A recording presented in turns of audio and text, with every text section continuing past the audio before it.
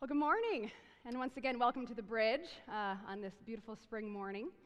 My name is Bep Reeves. I'm the family ministry pastor here at the Bridge. I work with birth through 12th grade and families. So once again, welcome. We're glad you're here. In recent weeks, our church has been in a sermon series titled Addition, where we've been looking at different spiritual practices that will add to our lives, that will add to our daily living in Christ. And today, we are going to dive into the spiritual practice of gratitude. So to start us off, I'm going to invite Isaiah and Noah and Hannah Aldiano, come on up. And they're going to read our scripture for us from 1 Thessalonians 5, verses 12 through 18. There you go. Hello. Now we ask you, brothers and sisters, to acknowledge who work hard among us, who care for you in the Lord, and who admonish you. Hold them in your highest regard and love because of their work. Live in peace with each other. And we urge you, brothers and sisters, warn those who are idle and disruptive, encourage the disheartened, help the weak, be patient with everyone. Make sure nobody pays back wrong for wrong, but always strive to do what is good for each other and for everyone else. Rejoice always, pray continually, give thanks in all circumstances, for this is God's will in you, in Jesus Christ. All right, thank you so much. Now, on this Mother's Day, it might make sense to some of you who have raised children, or perhaps just people who have taken care of children, to resonate with the fact that gratitude, I might just move this over here, maybe that's the kicker, that gratitude doesn't always come naturally, right? When I was in my early 20s, I used to babysit my nephew Andrew and my niece Maddie. My nephew Andrew is actually here today. I wonder if he remembers this. Here's an example of teaching children gratitude, okay? So they used to love the pink and yellow and blue cotton candy flavored ice cream. Does anybody remember this? It was Wells Blue Bunny. I remember it well. Their mouths would be stained blue. And it was called superhero ice cream. And they would beg me for they called it Super Heller ice cream. They'd say, Auntie Beppy, can we please have some Super Heller ice cream? Of course, I would oblige. Now, let's say, put yourself in that situation. Let's say you have just given a child a big cone full of superhero ice cream. And what do we instinctively say to that child? What do we make them do? Go ahead. Yes. What do you say? Say thank you, right? We are instilling and teaching gratitude into the lives of our children basically from the day they can start talking, right? Say thank you. Today we're going to look at three different biblical examples of gratitude from the scriptures, okay? Hopefully these three examples will give us a different look at practicing gratitude, okay? Author Brené Brown, in her book, The Gifts of Imperfection, she writes this. I hope this will help set the tone for where we're going. She writes this about gratitude. For years, I subscribed to the notion of an attitude of gratitude. Have you guys heard that slogan, right? Attitude of gratitude, okay. I've since learned that an attitude of gratitude is an orientation or a way of thinking, right? A belief. That having an attitude of gratitude doesn't always translate to a behavior. Okay, so to clarify, simply thinking about something, simply believing something, is very different from actually participating in an action or a behavior concerning that belief, okay? So she goes on to use an illustration about yoga, but the truth is that I do not own a yoga mat. So I went and I stole this little jump rope from the kids' ministry closet. So picture it like this. I think that jumping rope is a great form of exercise, right? Okay, now my husband warned me. He was like, I wouldn't actually jump rope on stage. He literally goes, that could go south real quickly. So, but you get the point, right? I think really good things about exercising and jump roping. Like, I believe it's good for me.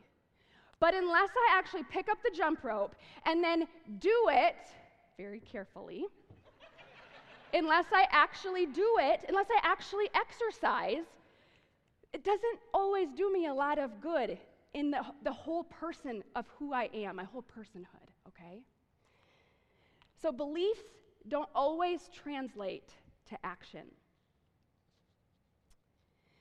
Today, we're going to start with the first biblical example, and we're going to go to a guy named Moses. For some quick context in this first example of gratitude, back in the book of Exodus, chapter 16, we see Moses and the Israelites. They are in bondage, then they're released from slavery, right, from the Egyptian people. God does a number of plagues. The Pharaoh lets them go. God parts the Red Sea. They wander through the desert for 40 years, all right? And in that time, we learn that the Israelite people, they weren't always great at practicing gratitude. For example, once, God actually gave them miraculous manna and quail from heaven to sustain them. And they grumbled and complained, right?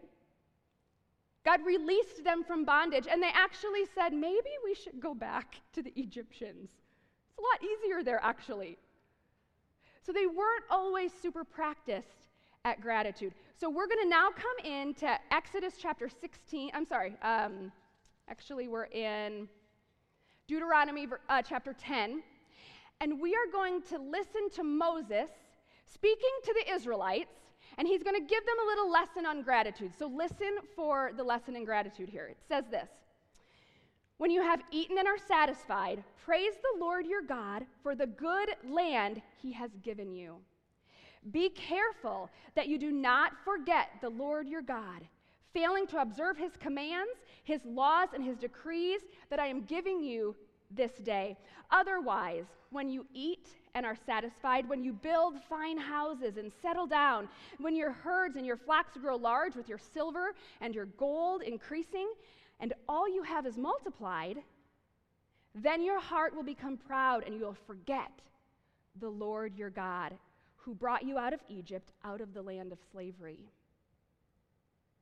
In this example, it's kind of like Moses is sitting there telling the ancient Israelites, don't forget to say thank you. Yeah.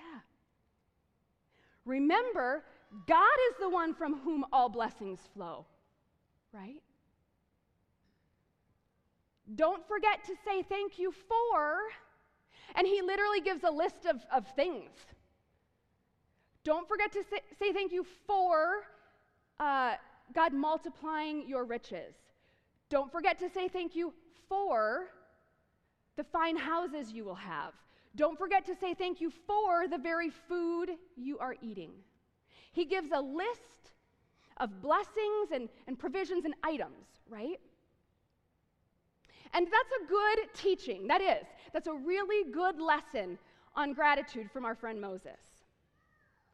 It's a good reminder to feel grateful to God for the times he's rescued you, for the things you have. We are to thank him for those things. But if we take it a little deeper and we go back to 1 Thessalonians 5, verse 18, what are we actually instructed to do? We aren't actually instructed to give thanks for things. It says this: give thanks in every circumstance. Do you hear the difference? It doesn't say give thanks for all things. It says give thanks in everything. That one little word, for versus in. Now, this leads us to our second example, our second biblical example of biblical gratitude. Psalm 23 was written by a man named David. And listen for the difference in the kind of gratitude we see in David versus Moses, okay? It says this, "The Lord is my shepherd, I shall not want. He makes me lie down in green pastures. He leads me beside still waters. He restores my soul. He leads me in the paths of righteousness for his name's sake. Even though I walk through the valley of the shadow of death, I will fear no evil. For you are with me. Your rod and your staff, they comfort me. You prepare a table for me in the presence of my enemies. You anoint my head with oil. My cup overflows." Gratitude. "Surely goodness and mercy will follow me all the days of my life, and I will dwell in the house of the Lord forever." Here, we see David showing gratitude not for material blessings, like riches or gold, but he practices gratitude in the midst of uncertain circumstances, in the midst of hardship, in the midst of sorrow, in the middle of that difficult season of his life, he's still finding ways to thank God, simply for God's presence. Now, notice these words from David in verse 4. Even though I walk through the valley. Even though I walk through the valley of the shadow of death. Hear it like this. Would you just close your eyes and just listen? Even though I walk through the valley of the shadow of death, I will praise you and give you thanks in the middle of it, God. Even though I am in the valley, you have led me. Even though I am in the valley, your rod and your staff comfort me. Even though I am in the valley, I will look for your goodness here and now. Even though. We see David giving thanks to God, even though there's some really hard things. He is going to find something to be grateful for. You see, David moves us not just from giving our thanks for everything, but he moves us to giving thanks in the midst of every circumstance, in all things, right? How many of you find it easier to practice gratitude, being thankful and grateful, in seasons where our riches are being multiplied, right? In seasons where our herds are growing, in seasons where we have plenty? It's really easy to say, God, thank you for all of these beautiful blessings. Life is really good right now. How many of you find it more difficult, probably like me, right, to remember to actively practice gratitude in the midst of hardship? Those are two very different pictures of gratitude. Even though our circumstances might change, God does not. Now, one last biblical example of gratitude from the story of Jesus healing the 10 lepers. And this is from Luke chapter 17, verses 11 through 19. And in this passage, I'd ask you to listen closely for the distinct action that we see taken concerning gratitude, all right? Luke 17, verses 11 through 19 says this. Now, on his way to Jerusalem, Jesus traveled along the border between Samaria and Galilee. As he was going into the village, 10 men who had leprosy met him. They stood at a distance and called out in a loud voice, Jesus, Master, have pity on us. When he saw them, he said, Go show yourselves to the priests. And as they went, they were cleansed. Now listen to this. One of them, only one of them, when he saw he was healed, came back. Praising God in a loud voice, he threw himself at the feet of Jesus and thanked him. Jesus asked, Were not all 10 cleansed? Where are the other 9? Has no one returned to give praise to God except this man? Then he said to him, Rise and go, for your faith has healed you. Did you hear the distinct movement of action? Right? In the third example, we see gratitude in the forms of both feeling, right? We feel grateful, and doing.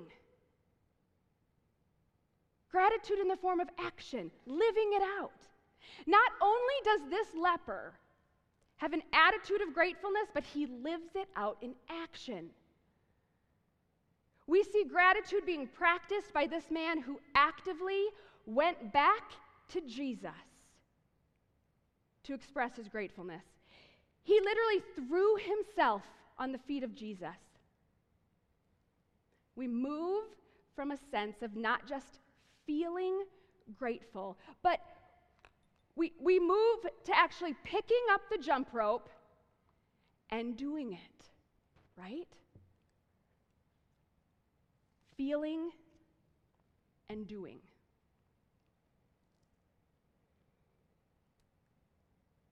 On the cards you were given today, does everybody have a little card?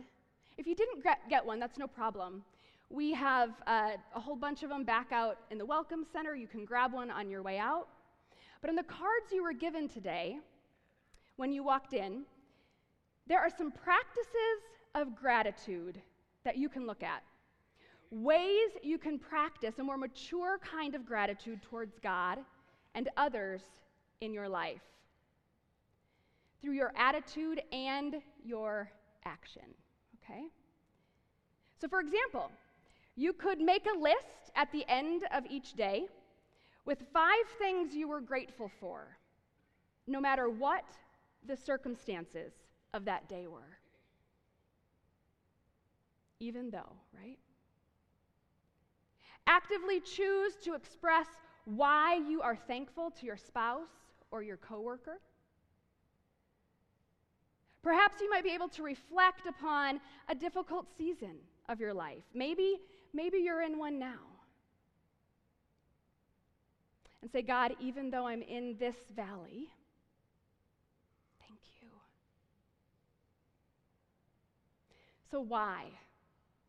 Why is it good for people just like you and me who are reading these biblical examples from 2,000 years ago? Why is it good for us to consciously and actively practice gratitude? Engaging in active practices of gratitude can have, this is like brain science, right?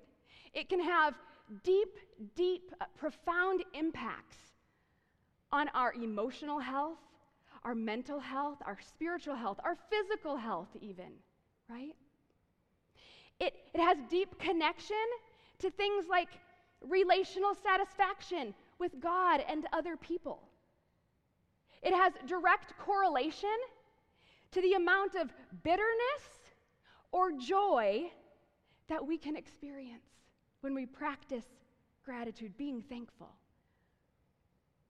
Not only does it bless the heart of God, right, but it blesses those around us when we practice gratitude.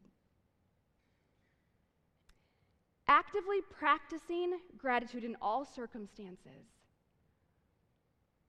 makes us more and more like Christ. And this leads us right back to where we started today. 1 Thessalonians chapter 5, verse 18. Give thanks in all circumstances. And this is God's will for you in Christ Jesus. Why should we give thanks?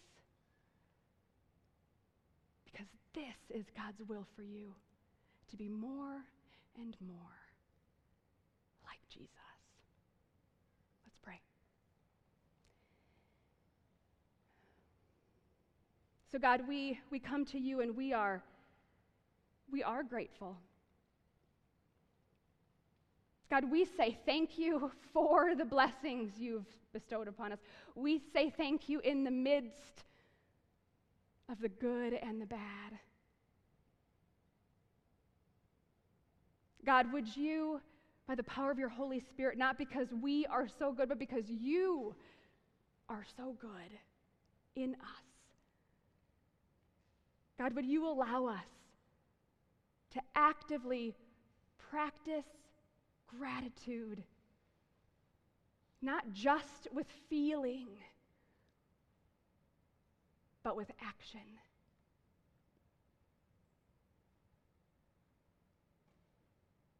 You are the giver of all good things, Lord. We recognize this. We submit to the knowledge that you are sovereign over our lives. Even though,